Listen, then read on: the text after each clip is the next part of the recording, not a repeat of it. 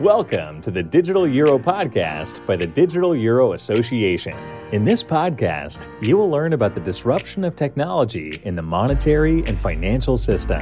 Thanks for tuning in and enjoy the episode. Hello and welcome to another episode of the Digital Euro Podcast, the podcast by the Digital Euro Association. The Digital Euro Association is a European think tank focused on digital money, specifically the different forms of the digital euro.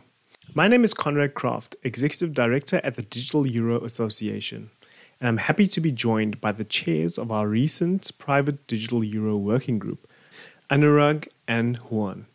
They're here to discuss the working group's timely paper focused on tokenized commercial bank money, entitled Banking on Tokens. Welcome to the show, gentlemen. Thanks for having us, Conrad. It's great to be here. Great. So to get things kicked off, Anurag, could you start by telling us what banking on tokens is all about?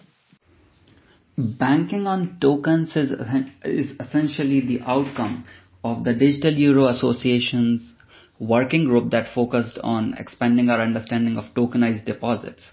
This working group consisted of industry experts and we explored various tokenized deposit structures, their various considerations, the benefits and use cases for tokenized deposit. We also examined various challenges, risks, and potential impact that are associated with implementation of tokenized deposits. Thank you, Anurag. Very interesting. Juan, could you shed some light on why this topic is especially pertinent in the current financial landscape? In the last decade or so, there has been significant progress in new forms of money and new payment systems, both from public and private issuers. We've all heard about Bitcoin and the several boom and bust there's been in cryptocurrencies. Diem or Libra from Facebook, now called Meta, was a spectacular boom or bust from big tech in this space. And FTX was unfortunately a more recent hit to the ecosystem. And in recent months, we've seen US authorities going after Coinbase and Binance, some of the largest players in the space. But we can't deny crypto assets and cryptocurrencies have been a huge source of innovation. Just yesterday, Jerome Powell stated before the US Congress that it's an industry that seems here to stay. In parallel to this mostly grassroots effort, on the public side, there was first timid interest in central bank digital currencies, but now there are literally more than 100 central banks looking into them and already a few live examples, for example, in the Caribbean. So we see that central banks weren't far behind in monetary innovations. And more recently, there's been interest in integrating and interoperating CBDCs with existing forms of public and private money and with their payment systems, even across borders.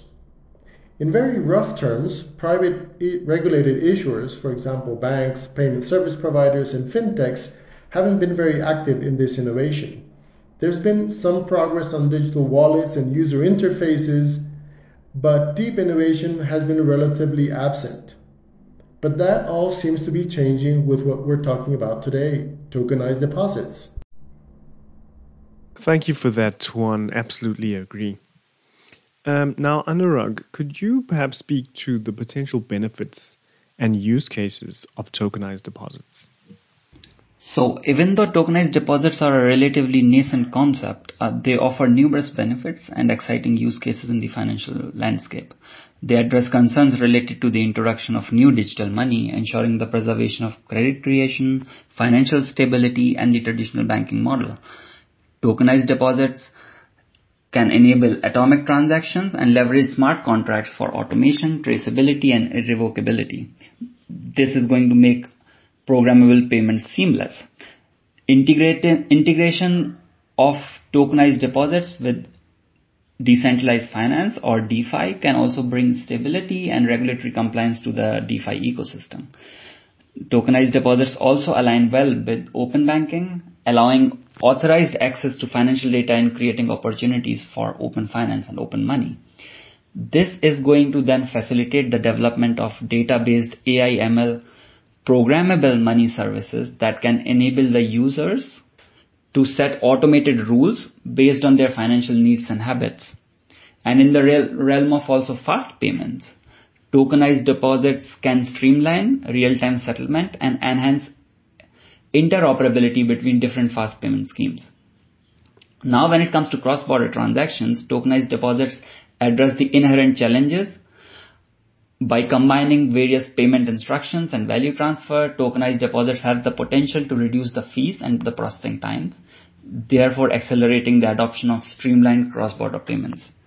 This leverages the existing network of tokenized deposit customers, providing a simpler and less risky alternative to stablecoins. Overall, tokenized deposits present a compelling proposition with benefits spanning credit creation, financial stability, programmable payments, open banking, fast payments, and cross-border transactions. Their potential to transform the financial landscape is considerable, offering efficiency, accessibility, and improved user experiences. Thank you, Anurag. It's very interesting to contemplate the benefits and use cases that these different forms of money are bringing to the financial landscape. Perhaps over to you now, Juan. Could you address the challenges and risks and potential impact that come with the use of tokenized deposits? Thank you, Conrad. Like any new form of money, there are many questions about where these sit in the existing legal, regulatory, and prudential framework.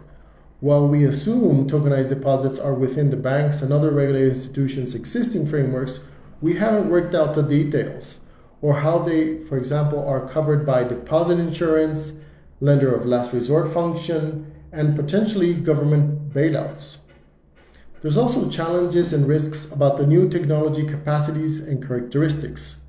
Will putting tokenized deposits on programmable protocols, sometimes called smart contracts, so that several transactions are done simultaneously, will that create unexpected risks? Will they make KYC and AML more difficult? Will they accelerate movements in bank deposits and weaken financial stability? Will the central bank remain as the monetary anchor of the economy? Will they make fraud or cyber risk more likely? Can we assign clear responsibilities for these new distributed functions? Will this give too much power to incumbents, slowing down innovation and competition later on? And finally, will users find these innovations useful and worth their effort? Indeed, quite comprehensive. Thank you very much, Juan. Anurag, the paper discusses regulatory considerations. Could you highlight some of the key points for regulators to consider when thinking about tokenized deposits? As I mentioned earlier, the tokenized deposits as a topic is relatively new, so the legal and regulatory framework is still evolving, right? However, the framework should be based on existing rules and regulations that are applicable to commercial bank money right now, with equal application of prudential conduct, AML, CFT compliance, consumer protection, and other lending requirements.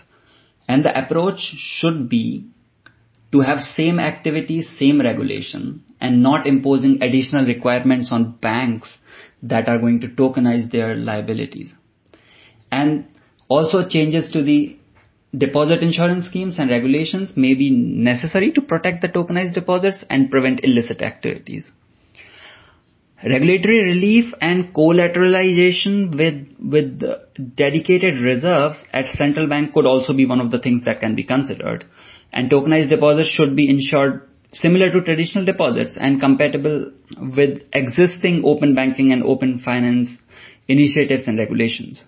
While e-money institutions, and this is interesting, have fund safeguarding requirements, these requirements as of now do not extend to tokenized deposits. And hence the regulatory framework should be proportionate, and it should allow for competition and innovation while still applying banking regulations to tokenized deposits, right? And the regulations for the non-bank financial service providers is something which is, in the group's opinion, not necessary for tokenized deposits. And stablecoins issued by banks may require a similar regulatory framework to address operational and security challenges, distinguishing them from cryptocurrencies. Thank you for those insights, Anurag. Juan, based on the paper and your study, what are some of the top recommendations for policymakers and banks when considering tokenized deposits? Well, my first recommendation is to consider tokenized deposits as a new form of money that will complement, expand, and enable other forms of money, both from public and private issuers. It seems to me that there has been a lot of time lost with talk that one new form of money, and there's always been a new one in focus, that is going to displace or be an excuse to push out on another form of money. For example, CBDCs, which have gotten a lot of flack for privacy and control, may be needed for tokenized deposits to attain their full potential.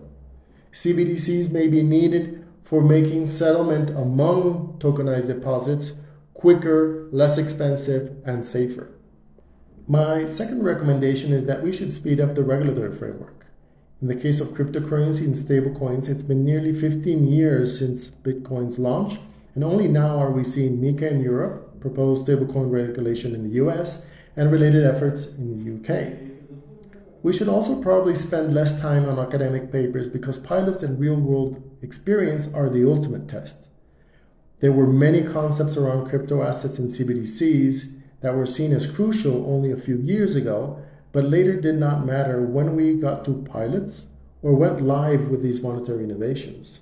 In short, tokenized deposits shouldn't be stuck in theoretical discussions or regulatory wars or regulatory purgatories, but instead be accelerated through pilots and sandboxes. Banks, payment service providers, and fintechs should ask this of their central banks, authorities, and regulators. I believe they can't afford to wait another 15 years to put these new options in front of their users. It's clear that users are every day seeing more choices from local and international regulated and unregulated financial service providers. Thank you, Juan. Gentlemen, as we wrap up, I'd like each of you to give us a brief outlook on the future of tokenized commercial bank money or tokenized deposits. Anurag, perhaps let's start with you. Well, I think tokenized deposits offer a very promising future because they combine the traditional banking practices with digital advancements. And they can then leverage this technology to streamline financial transactions, enable atomic and programmable payments, integrate and decentralized applications, and enhance the customer experience. However, there are some of the challenges which we have highlighted before. And one of the major challenges that needs to be addressed is the necessity of central bank money settlements for tokenized deposits. And this is something which needs to be very carefully examined. And overall, I think going forward for tokenized deposits to be successful, something which is very important is collaboration amongst researchers, policymakers, and industry leaders to navigate these complexities and effectively manage the challenges ahead. Well, Conrad, I'm encouraged to see any progress with new forms of money and new payment systems because I believe the existing ones are far too slow, complex, and expensive.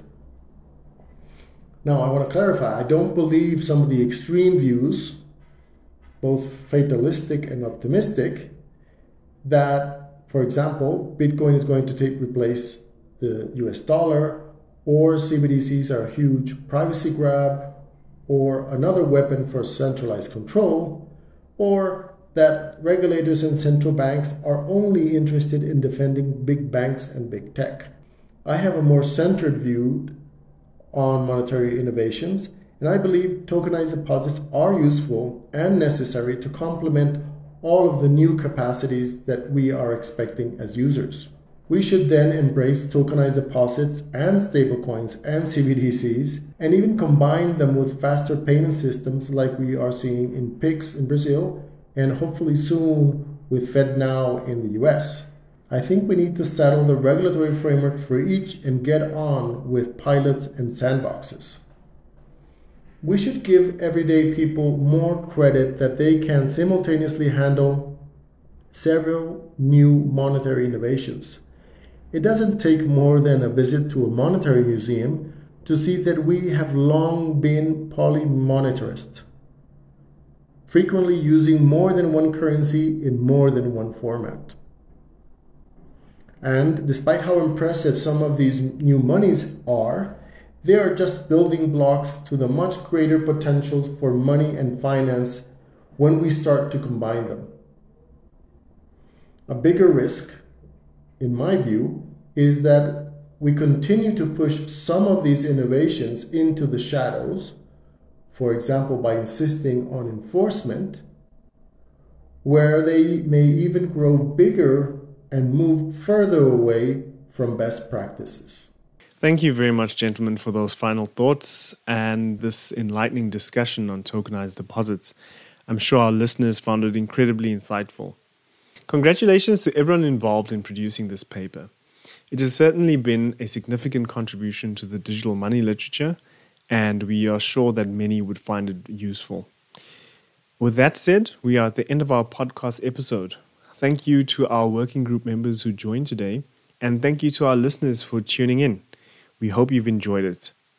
Reach out to the Digital Euro Association via Twitter, LinkedIn, and on our website to stay up to date with the latest news and discussions around CBDCs and stablecoins worldwide. Be sure to tune in next time and join us in the quest to shape the future of digital money.